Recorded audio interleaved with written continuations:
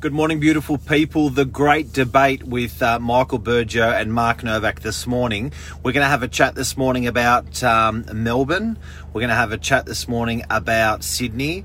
We're going to talk about the differences from a real estate perspective from what we...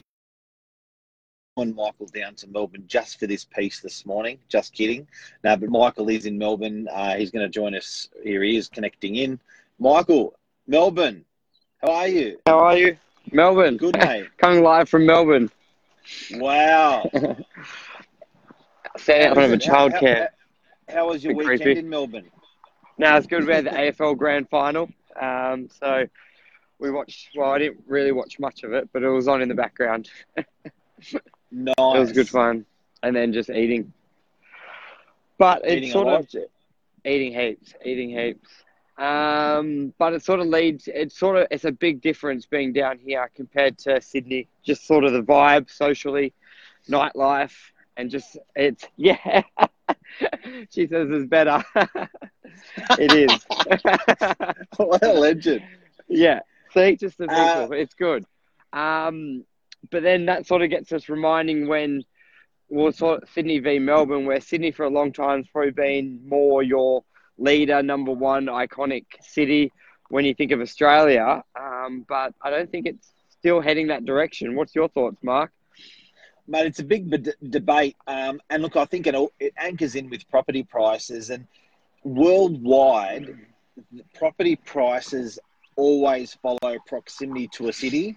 Worldwide, property prices go off proximity to the water. Water can be harbour. Water can be beach, but if you are in a suburb that is close to the city and close to the water, worldwide, it does better. Fact. So when we look at Sydney versus Melbourne, Sydney's always, for a couple of reasons, been the leader brand. And I love talking about the leader brand and the challenger brand. I personally love even more the challenger brand rather than the leader brand. The leader brand is more complacent. The leader brand is it's almost the a bit fat French. cat. It's a bit French. It's it's a bit more complacent, whereas the challenger brand is always having a go, a bit like Virgin Airways and brands like that. They're coming in from under, they're having a go. Sydney, if off the back of that, if we say is Sydney the challenger brand or the leader brand, I think it's the leader brand. What do you think? Yeah, I agree with that. And it's just where a lot of the tourism go, or if you're sort of overseas and someone says Australia, they think of Sydney. So, but I think now it's getting out there that it's not necessarily the destination to go to, travelling-wise, nightlife. And I'm hearing more and more people wanting to go down to Melbourne because they're having a crack. It's more that yes attitude. Like, should we put a cafe here? Yes. Can we do this? Yes. Infrastructure is very organised. But I've just found with Sydney, there's always a lot of red tape. But it's almost it's not only a yes, it's almost like we have to in Melbourne. It's almost like, oh, we've got to do it because we've got to impress. It's the ethos that's been built into the Melbournians, eh? It's true. But I think Sydney, they've just announced, what was it, last week, they're rolling back some of the lockout laws. So I think that can make a difference in the right direction as well. Well, a couple of people have joined us. Lisa Kramer, how are you? Rosie, you legend, how are you? Amol, Jeff, Sam, mate. I think when we're translating this back to property prices, What's really, really interesting is Sydney is not good because we thought it was good. Sydney is good, and I always go back to caveman times. It's good because climatically, out of Brisbane, Melbourne, Sydney, climatically, Sydney's got the best climate in Australia, right? 100%. So how can that not push forward? Even then, when you look at it from a harbour side of things, visually it's beautiful, and then when you underpin climate again, things grow. It's sort of that tropical, things grow better, trees, it gets those four seasons beautifully different to all the other states in Australia. So we are the natural leader, but I think we're almost abusing that position because we're not trying harder. So, because we're Sydney.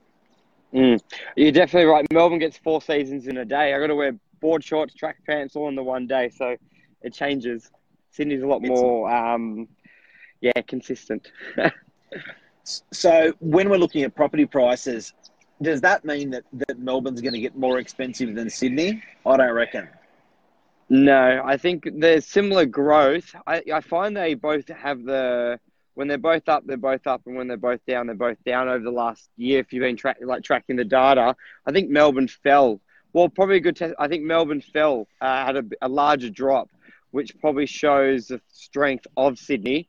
When times do get tough, it doesn't dip as much as other areas, and when it does well.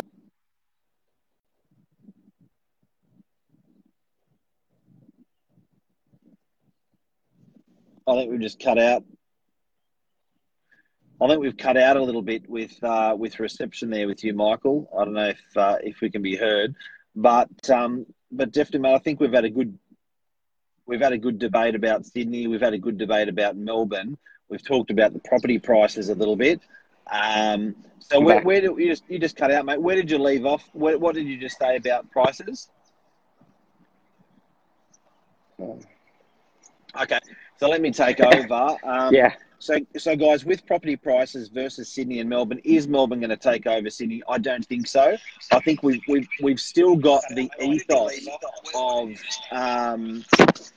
the climate. I can hear you clearly now. Can you hear me? No, dropped out. But guys, keep an eye out on Sydney prices. Sydney's still the leader. Sydney will always be the leader. But I think we're getting a good, strong message from Melbourne that we've got to be competitive.